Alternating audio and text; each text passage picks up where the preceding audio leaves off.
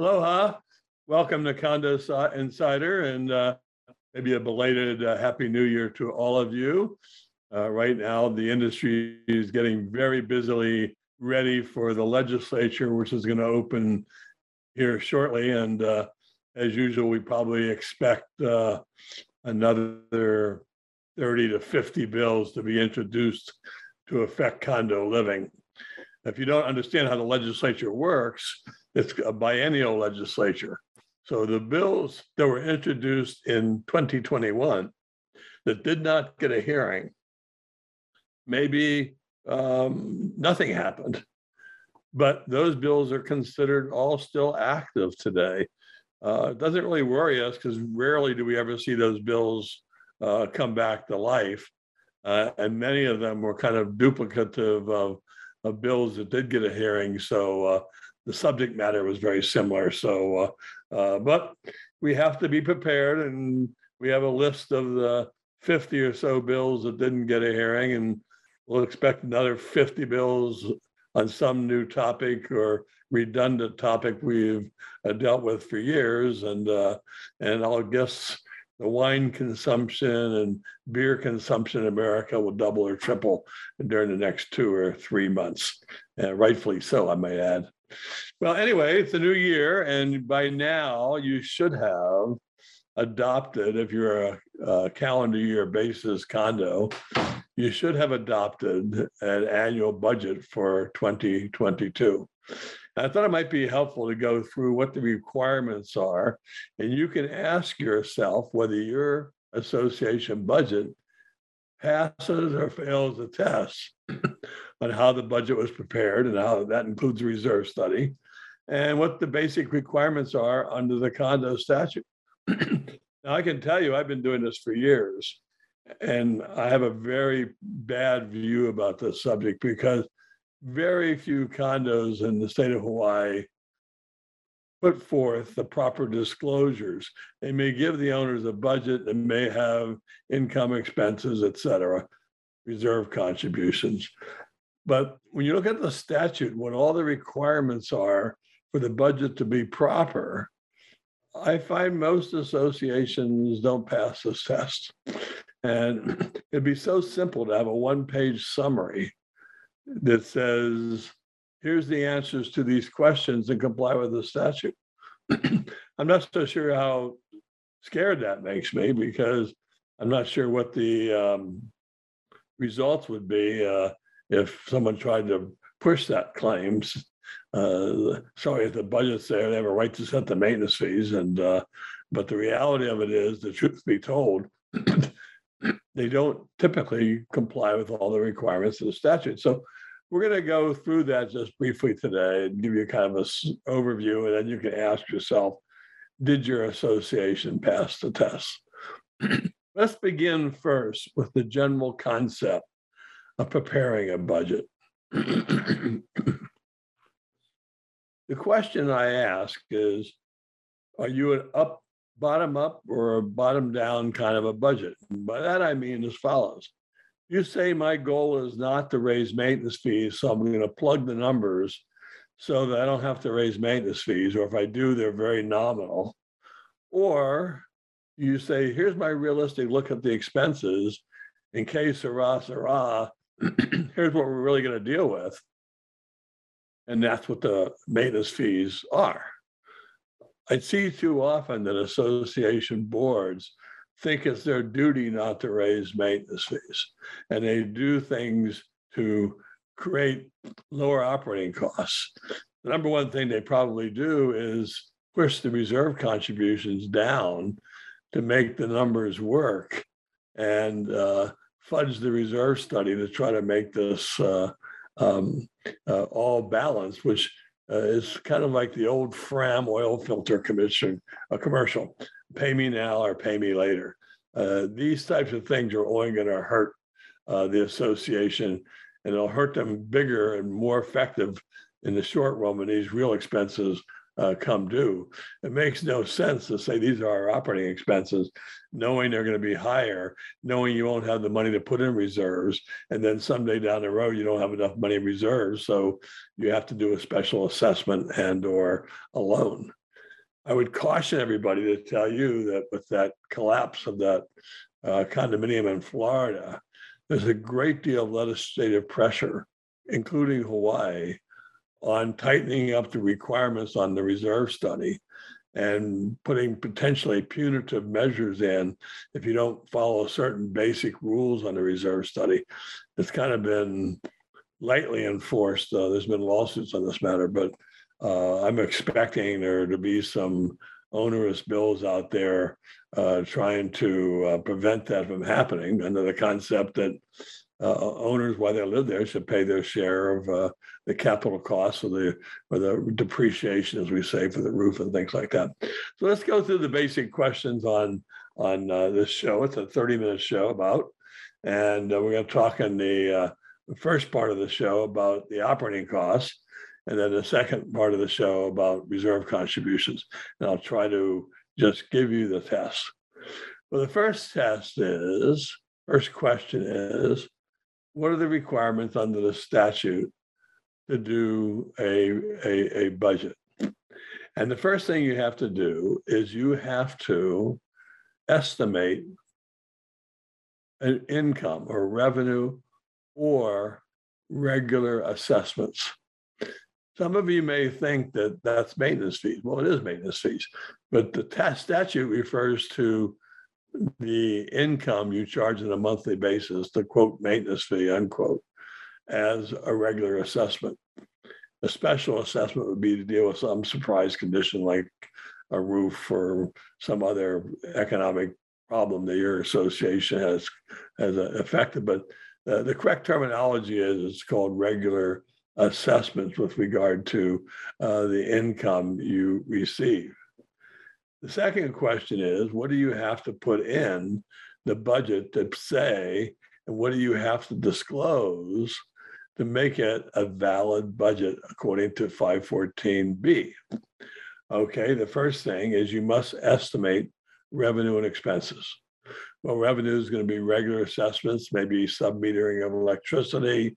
Maybe you have some incidental income from vending machines or parking income or things along that line that you can make as revenue. You might even have a special assessment over a period of years that you're counting on to help pay the loan or just to pay the cost of what you're planning to special assess for. So the first thing is you have to estimate revenue expenses, and probably every budget does that. You probably all get an A for that particular portion of the budget. The next thing is the budget needs to disclose whether it was prepared on a cash or accrual basis of accounting. I find very few budgets where it'd be very easy to add a little footnote at the bottom, prepared using the accrual method of accounting, prepared using the cash method of accounting. Probably most people prepare their budget, whether they're doing their books this way, but on an accrual basis. They say, well, insurance is $12,000 a year, it's $1,000 a month over 12 months.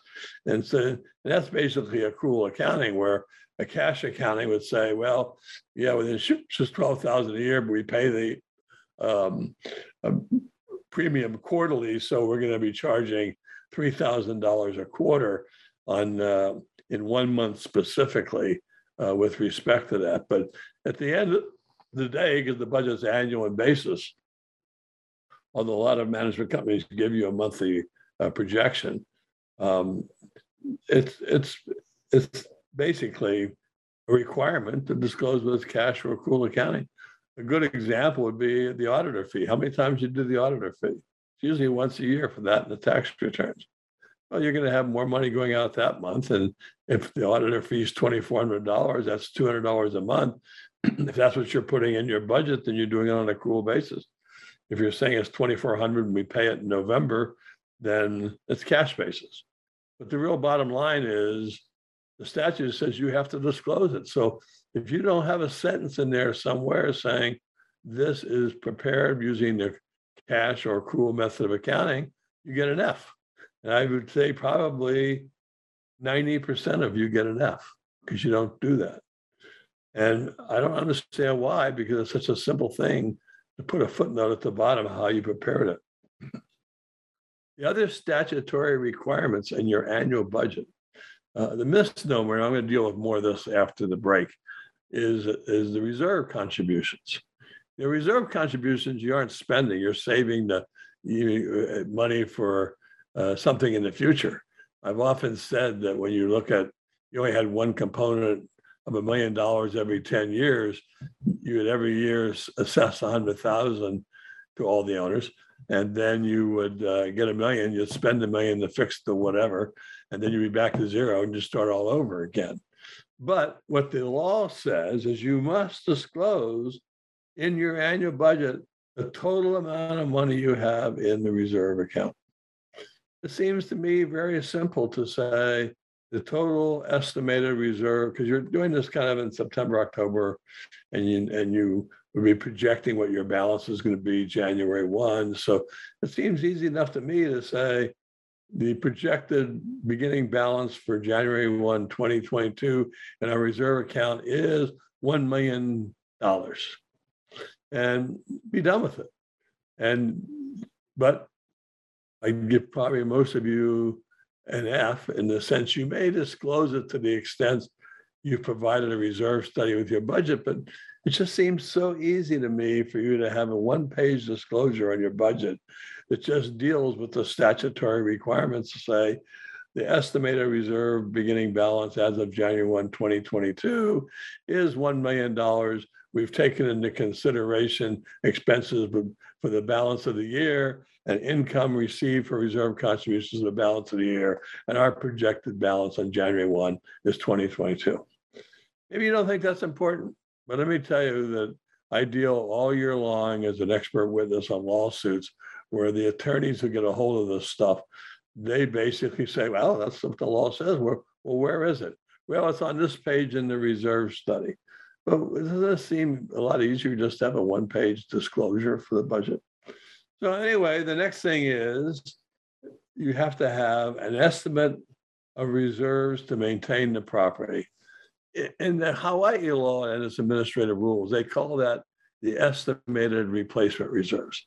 That always angered me because of the fact when you look at national standards and the language we use from CAI and other national reserve study organizations, they call it reserve contributions. But we have to call it in Hawaii estimated replacement reserves. I don't know where that came from in 1995 when they wrote this thing. I have often debated and argued that you should have a situation where you use the national standards. We should amend administrative rules, and they can say estimated replacement or also known as reserve contributions, so people don't get confused, because when they get the reserve study, they get confused. So anyway, there has to be an explanation on how the reserve study was calculated. They have to have what the reserve study says the contribution should be. It's not leftover cash flow that here's all the operating expenses, and if they're higher than they should, whatever's left over, we're going to put in the reserve study. You have to do a reserve study that says to maintain the property, this is the contribution amount.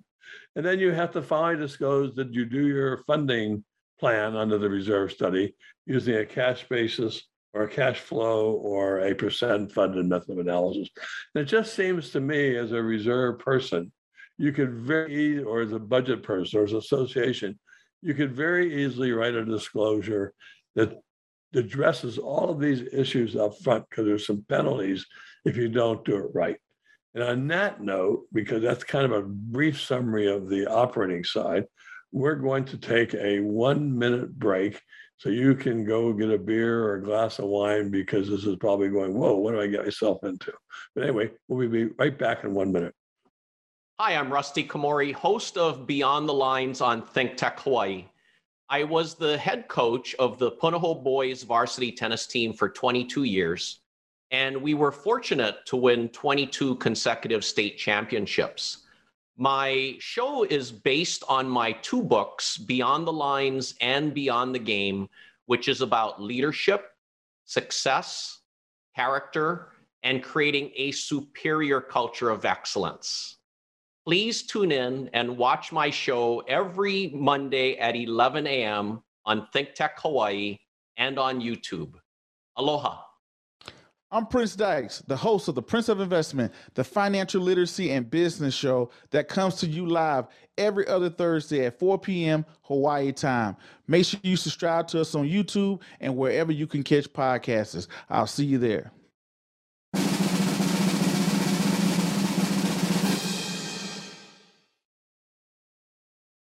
I'm back.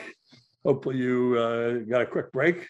And we're going to talk more about the budget, but just to review the basic disclosure under the statute, you have to provide an estimate of revenue expenses, whether the budget was prepared on a cash or accrual basis of accounting, the total amount of money in your reserve account, the estimated reserves, reserve contributions required pursuant to a reserve study to maintain the property, a description of how you calculated that contribution, and whether that was done on a percent funded or a cash flow funding method as far as the funding plan and how you came about those conclusions. I would tell you that there are sorts of penalties within the administrative rules that if in fact you use statistics to manipulate the results every year. Mark Twain popularized Benjamin Disraeli's statement that there's lies, damn lies, and statistics. And the law has punitive measures in there for you or against you if you use the different funding techniques off and on different ways in an effort to avoid the requirements of a reserve study. And so there's all sorts of kind of penalties that exist out there. But let's talk about the obligation of the reserve study, which is a part of the annual budget. The question I always get, and people get confused, is that when you look at CAI, Community Association Institute, they actually define reserve studies into three categories: level 1, level 2, and level 3. Level 1 is the most onerous in the sense that you've got to call contractors, you've got to get numbers from people. On occasion, you may have an architect or an engineer look at the spalling. We really do a lot more detail as far as how you came up with your numbers. The industry recommends that about every 5 years. The lowest level is a level 3, and a level 3 is you're basically taking your prior reserve study and saying, well, we didn't do the roof this year, we're going to do it next year, or we did do the roof and we projected $200,000 and it cost $230,000, and you're basically updating the data within the reserve study without a site visit. The level 1 requires a site visit and independent analysis or numbers from a vendor or architect or somebody. Level 2 is kind of in between, where you've done a site visit and you've updated the numbers, but you haven't gone to the effort of contacting the vendors or the architect. And then level 1, as I said, is recommended every 5 years or so. Level 3, which is recommended or required every single year at a minimum, because the reserve study, the law says the budget shall include a reserve study. So you can't just use a 2 or 3 year old reserve study. You've got to update that every year based on what you would believe current information, because you're postponing or doing and things are costing more or less, and it needs to be updated. And doing those things gives you actually really good work product. Level 2 is, they say, every 2 to 3 years. Some people don't know there's another study called level 4, which is for developers for new projects that are under construction or haven't been built yet. We have some bizarre laws here in Hawaii that developers don't have to do a reserve study when they estimate their reserve contributions and do their initial public report, that I am confident you'll see in the legislature this year laws that try to force them to do a level 4 reserve study. The rationale behind that is all these new projects, all these owners are complaining, particularly the affordable housing owners, that at the end of the day, as soon as the board takes over, these maintenance fees are going up 50, 60, 70%. I've seen developer public reports that show 0 for reserve contributions and estimating the maintenance fees under the concept that the association doesn't have to do a reserve study until the first full fiscal year following the formation of the board. But that's not really what the law says. If you look at 514B, well, I forget the numbers, either 9 or 38, but they have to do an accurate estimate of maintenance fees. And it's not the current year, it's kind of what you can expect to pay. It's kind of a common thing. You'd want people who are buying to know what they're really getting into. I hate to think of I've seen it with some cases I'm involved in where owners all of a sudden walked in and got a 70% increase in maintenance fees. And it's an affordable housing project of new first-time buyers. Does that seem fair that they didn't do some work to figure out what the real numbers are? And so anyway, but back to the reserves and the requirements in the law. You have to do a reserve study every year. It has to be a part of the budget. And you can pick a level 1, 2, or 3, or you can do it yourself as a board, but you should put some time in it because you need to define all of the components over, are you ready? $1,000 in value. So if it's a common element over $1,000 in value, it has to be included in the reserve study. Now, what most people do, because the law provides for those components less than 10,000, that you can bundle them together. So you might see a whole bunch of fire doors at $1,000 a fire door bundled as all components with a total of less than $10,000. And I typically put a line item in of X dollars a year every year for those components without going through the arduous task of defining ceiling fans and light fixtures and things like that. I basically set up a single line item for all of those items with a disclosure so people know what they're getting. And so the other thing that's commonly misunderstood, there's another lawsuit I'm aware of right now that people say that when you have all these components, the roof, the painting, the parking lot, you have to have a separate reserve account for each one. No, you don't. They certainly have to have a separate account, but account is not a bank account. Think of it as like a chart of account or a puka that you're going to say, okay, I'm accounting for the money coming in. Some of that's going to go to the roof. But the law is very clear, and the DCCA has published information on that you don't need a separate bank account, but you do need to have a separate accounting for every component within that reserve study. So each year when you do your reserve study and you have $1 million in the bank, you should be able to say 150,000 is for the roof, 100,000 is for the parking lot, or whatever it may be. So you need to have an accounting of that and a definition. Those of you who use Reserve Specialists, their software does all that for you, so you don't really have to put too much time in that. But then we said, that we have to define as a matter of law whether you did cash flow funding or percent funding. I do a whole show on that subject. But the reality of it is, just like cash and accrual accounting, there's two methods to do reserve studies. There's the component method and the pooling method. The component method measures the funding status as a percentage. The pooling method measures it as a cash flow of 20 years in Hawaii. Now, the national standards, by the way, is 30 years. And I think you'll see legislation this year to make the requirements for the pooling method to be 30 years instead of 20, because it's helpful to actually plan and have more time to collect than being able to conceal or hide things because it's a newer project. Just intentionally or unintentionally depress the amount of money you need for reserves.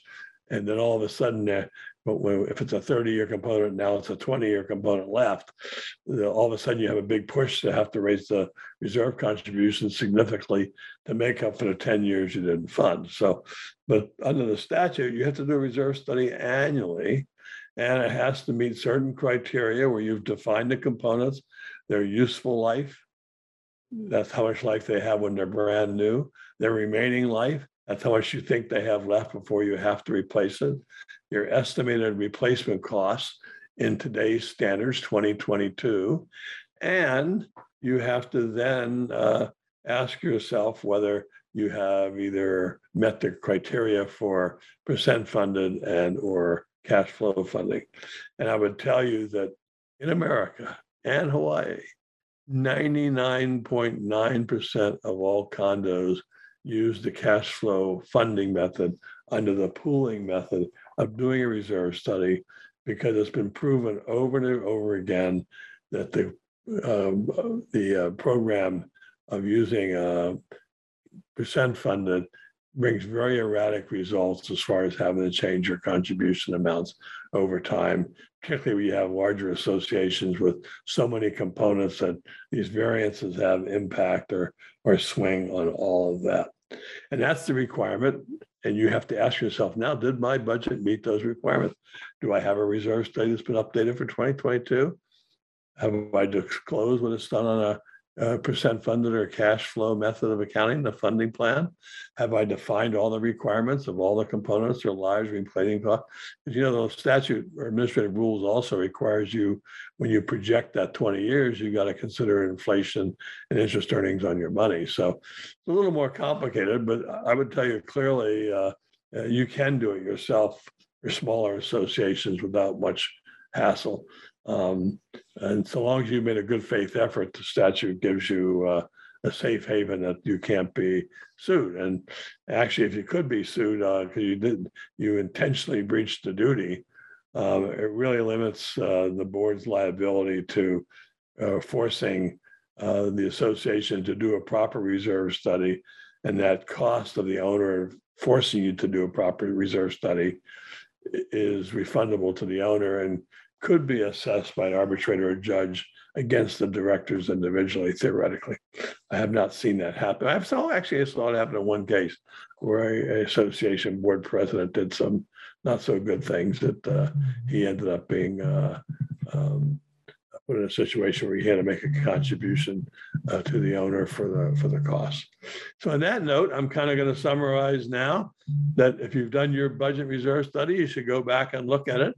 Because the magic word about not reserve study, I should say the budget, which includes the reserve study, is it can be amended at any time. It's very easy to take a budget you've approved and amend it because you have new information or because you want to make sure the disclosures are properly known to everybody. And so I would caution you and advise you to go back and look at it, review the law, review it with your managing agent, and try to do the best you can to give proper disclosures to your owners.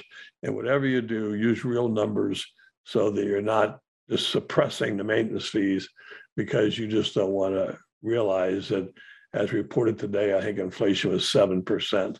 And I'm not sure associations don't get the same inflationary pressure as everybody else. So on that note, thank you for watching Condo Insider. I'll be back in 3 weeks to talk about fraud. And I have a great guest, who's a great CPA on all the different types of fraud that have occurred in condos. And you'll find that quite interesting on ways and means to help you protect yourself against that. Aloha, and thank you for dialing into Condo Insider. And we're here every Thursday at 3 p.m. Aloha.